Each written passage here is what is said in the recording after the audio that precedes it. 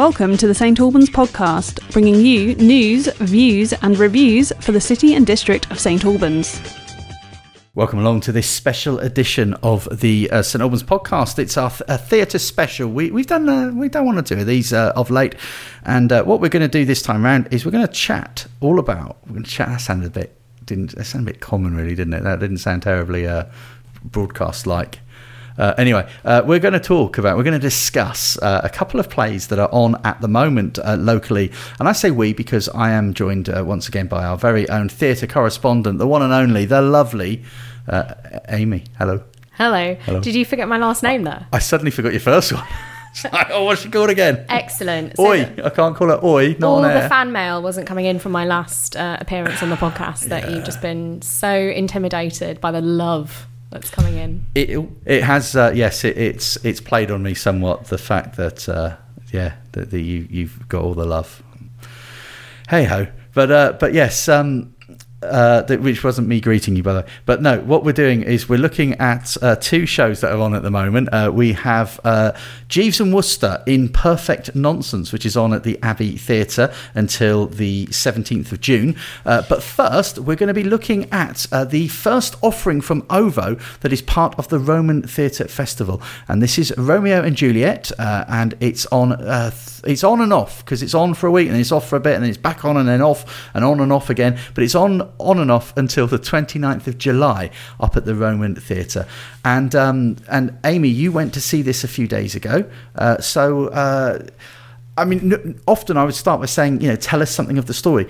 Most people would know the story, but OVO have tweaked it slightly, haven't they? They've changed the setting. They have. And so Romeo and Juliet, I have to say, I was a little bit sceptical when I heard that it was going to be set in 1998 Belfast, and I just thought, you always have to do a twist, and I was thinking, where's this going to go? But actually I was blown away. It worked perfectly and it fit so well in terms of the tensions at that time. And not to give away my age, as a lady shouldn't do that, but it's very something that was very much in living memory, and knowing sort of the tensions that were going on over in Northern Ireland at that time, the setting was brilliant and brought a whole sort of freshness and a very relatable dynamic to the vast majority of the audience, if not all of the audience who was there. Okay, so they've adapted it. Adapting Shakespeare is not exactly it happens all the time, and you cannot be too critical of it because you were recently in an adapted Shakespeare play yourself, where they changed the setting. That would be correct. So yeah. No, I can't. So I'm just throwing out my own sense of conflict about adapting Shakespeare. Yeah. But when it's done well, as this was, it is brilliant. But sometimes I sometimes feel that adaptations for adaptation's sake can be challenging. But the director did a fantastic job, and I believe the director hails from Belfast as well, which probably helped. And you could see that there, and sort of the way that the lady Anna Franklin, who played the prince in this as well as the nurse, and she brought almost a BBC newsreader-esque that really planted you in Belfast at that time. Okay. In terms of mentioning the Good Friday Agreement and things like that. It was excellent. And if you want to hear more from Anna, then look through some of our earlier episodes, because a couple of episodes ago Anna was our guest talking about this upcoming production, as it was at the time. So one of two things that she mentioned about this production, she said about the music, and she also mentioned about the movement. She said they were using movement a lot in this play. That is right, and I took my correspondent role very seriously. I took a notebook with me, and one of the first few things I wrote down was how incredible the movement was. The opening fight scene was an incredible mix of dance and sort of stage fighting, and the trust those actors must have had in each other.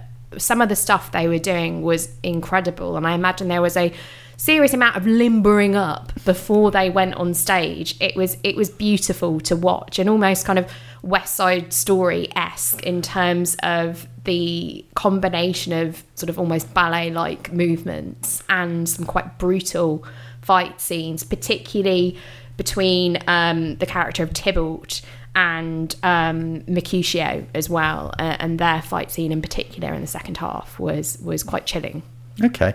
Looking at the creative team, there is both a movement captain and a movement and fight choreographer. So I was guessing there's a lot of that going on. No, definitely. Particularly the fight scene, and then also the marital night between Romeo and Juliet as well was very beautifully done as well. Don't wink at me, Danny. We all know what that means. That's more of a raised eyebrow than a wink, but okay.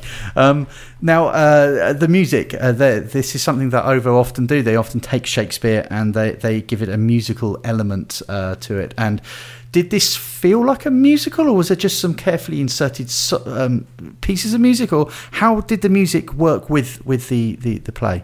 The music worked, I think, very well, and was very subtly done so that you didn't sort of feel you'd somehow been transported into Disney's version of Romeo and Juliet. At the start, you had Benvolio coming on with a guitar and explaining sort of what was about to happen.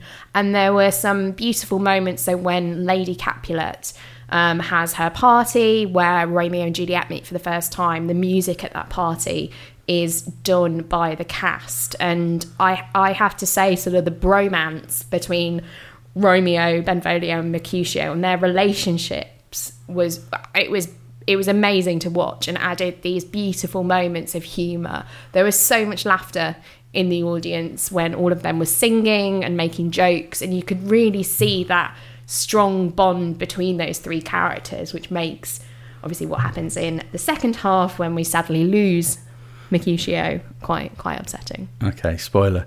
If you don't know what happens in Romeo and Juliet, then I'm sorry to ruin that for you. Okay, all right.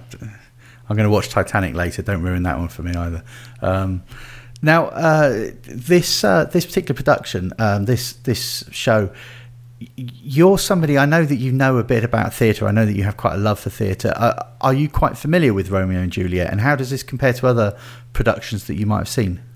So I've seen a few productions of Romeo and Juliet, and was in a production of Romeo and Juliet, but that was sort of in year 8 English, so okay. I'm not entirely sure. Who did you play? I think I was probably like tree number 5 or something particularly inane. Which is quite an important part, though. Yeah, definitely an important part. A lot of scope to branch out in that role. Oh, really? Really? I mean, you set it up there. I had to take a shot.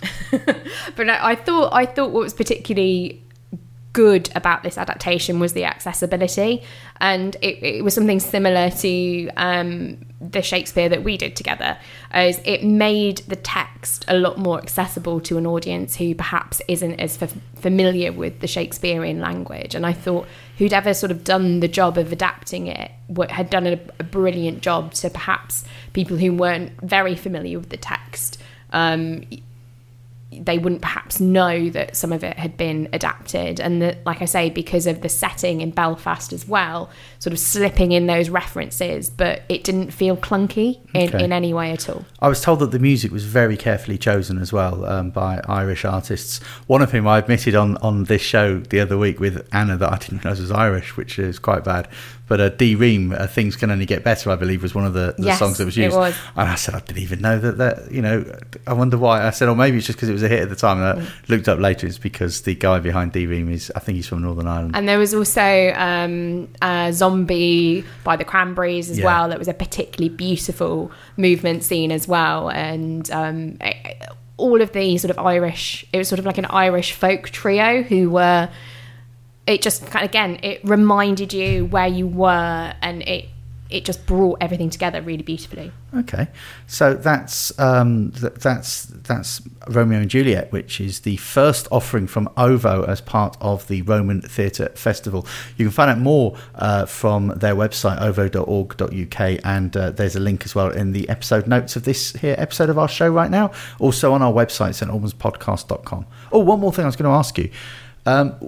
For those who wouldn't have been to the open air theatre before at the Roman Theatre, can you describe something of the experience? And this was your first time going, wasn't it? It was, and it was magical, is the only way I can describe it, because you are set in these ruins of what would have been the original Roman theatre in St Albans, and it's beautifully set up. My bum did go to sleep on the chairs, so I do recommend taking up the hint that is on the ticket that says bring a cushion.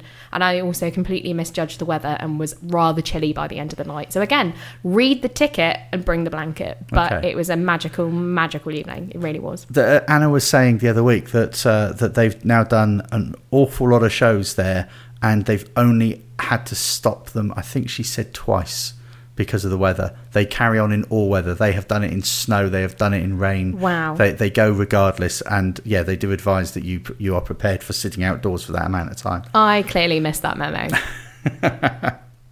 How weird. When I went the first time, they had cast members greeting you on the way in. You really felt it was like an immersive experience. The way that they had themed the refreshments that were available, and the like I say, there were cast members sort of like ushering you to a seat in character, and it was something else. But the setting as well is beautiful, isn't it? It's so nice up there. It really is, and it really added something to it, particularly because they were setting it in Belfast Harbour in the Dockland area.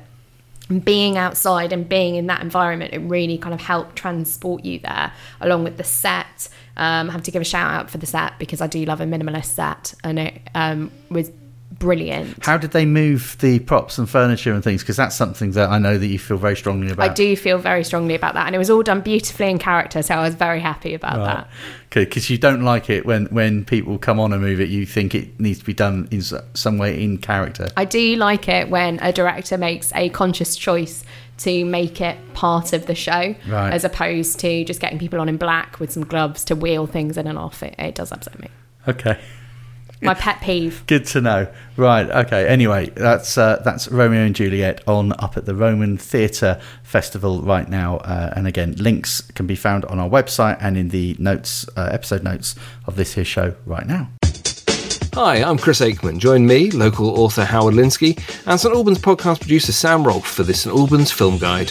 Each week, one of us will guide you through the new releases at the cinema and on streaming services. We'll also give you our choice of the best films to watch on UK free-to-air TV for the forthcoming week. So if you're a film lover, join us for a chat about all things movie-related every week as part of the St Albans podcast. New episodes will be released every Friday morning.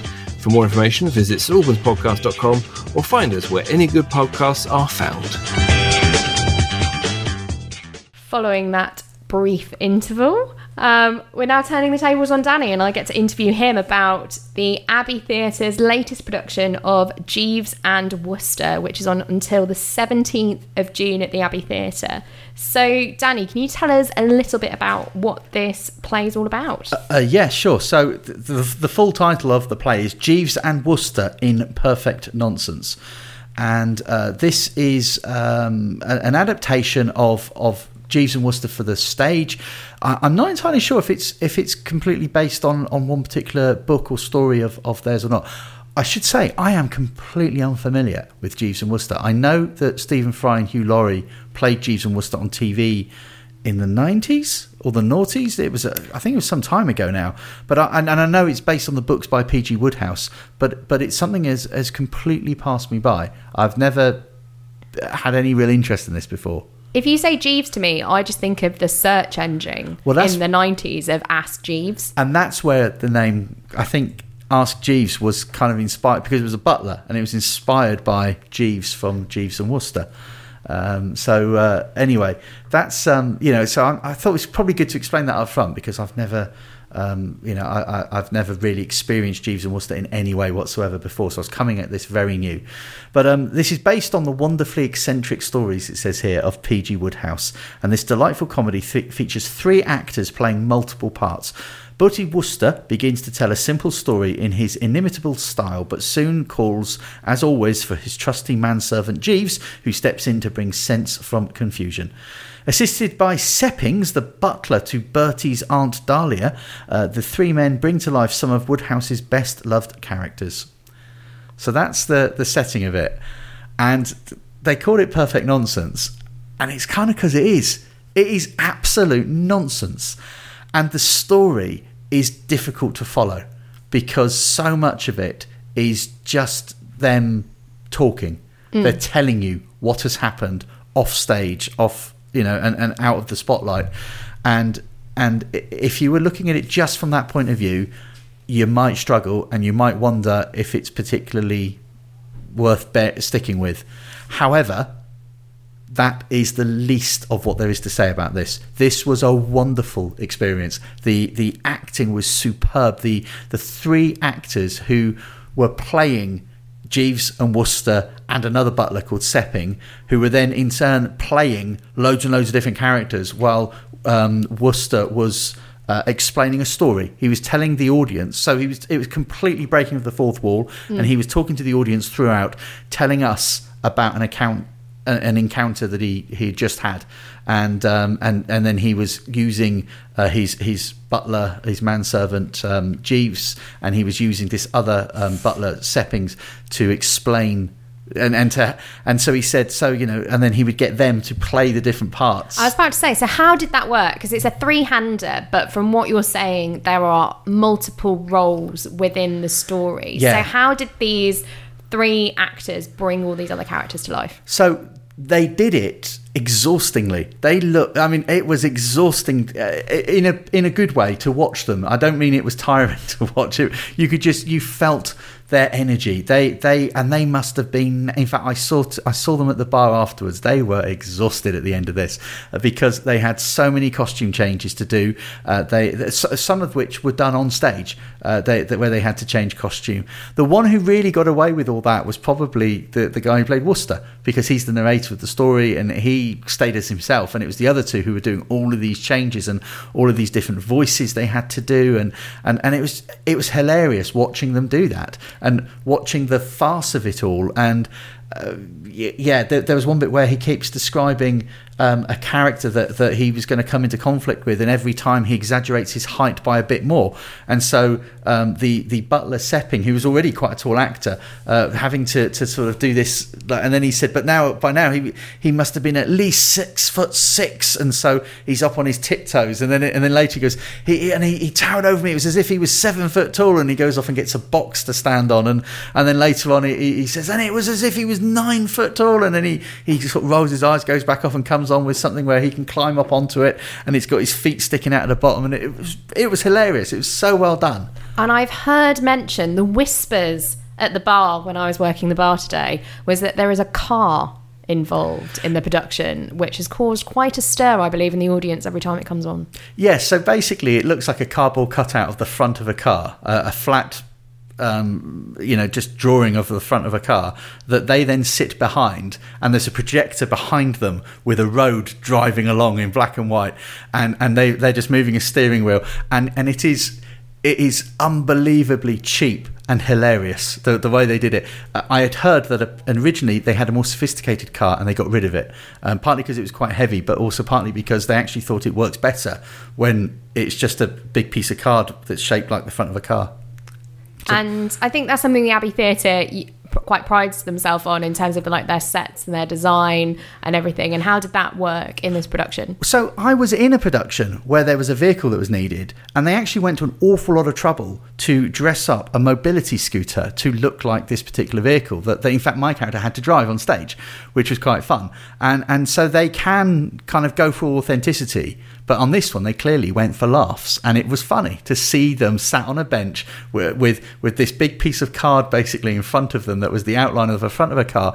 And not only that, but you also had the character Seppings was off to the one side, and then it said something like, and then we drove past this field with a cow in it, and he's going moo, and then he said something about there was some other, we could hear the birds, and he's got these whistles and he's blowing these whistles, and then there's something about it raining and he's got a water pistol and he's squirting it on the car, and it was just so absurd, and it was really, really funny. So all three actors were, there's just three of them in it, but Guy Conroy Smith, Mark Dawson, and an Abbey Theatre stalwart, Roy Bookham, who has been in many, many productions down there. They were magnificent. They were superb. The physicality of their performances, the quick change of the characters. There's one part where, as they're recounting the story, they realise suddenly that one of them has been playing two different parts, and suddenly Wooster's saying that they're both on stage at the same time talking to each other, and they're looking and thinking, how are we going to do this? And then suddenly you see Jeeves has an idea, and he sort of goes like, 1 minute, and he runs off, and then he comes back on, and he's half dressed as one and half dressed as the other, and he just keeps turning in profile from side to side to talk to himself. And people applauded at the end of that little sequence because it was so well done by Mark Dawson in that part. But yeah, it was, like I say, the story, I didn't particularly get much out of it. I struggled to follow it. It was very convoluted. But just the whole experience of it was hilarious. It was so well done. And it was short, which is not really something you're supposed to say is a good thing about plays. But it was 2 45-minute halves, and it flew by. It was great fun. So what I'm hearing is it's punchy, it's funny, and it's a sort of great way to spend your evening. So that's Jeeves and Wooster in a perfect nonsense, and it's on from the 9th to the 17th of June at the Abbey Theatre. Yeah, and something else I just wanted to say about it as well is there's a whole page there that says about all of the crew that are in this production. There must be 20-30 names on that page of all the different people involved with, stage management and crew and set design, set construction, props, set painting, sound design, lighting, wardrobe, all these different things. And we often forget how many people are working behind the scenes on a particular production, and especially when this one only has 3 actors, yet it probably has a team of 30 or so people to bring that to life. It also sometimes shows how the actors maybe aren't as significant as one thinks. I mean, obviously you can't do it without them, but there was no way you could do it without that crew behind them. And I gather that so many of those people were in the wings because the wardrobe were waiting just off stage because they had to rapidly change the costume of one of those 3 performers, and they only had moments to do it before they were flung back on stage performing another character.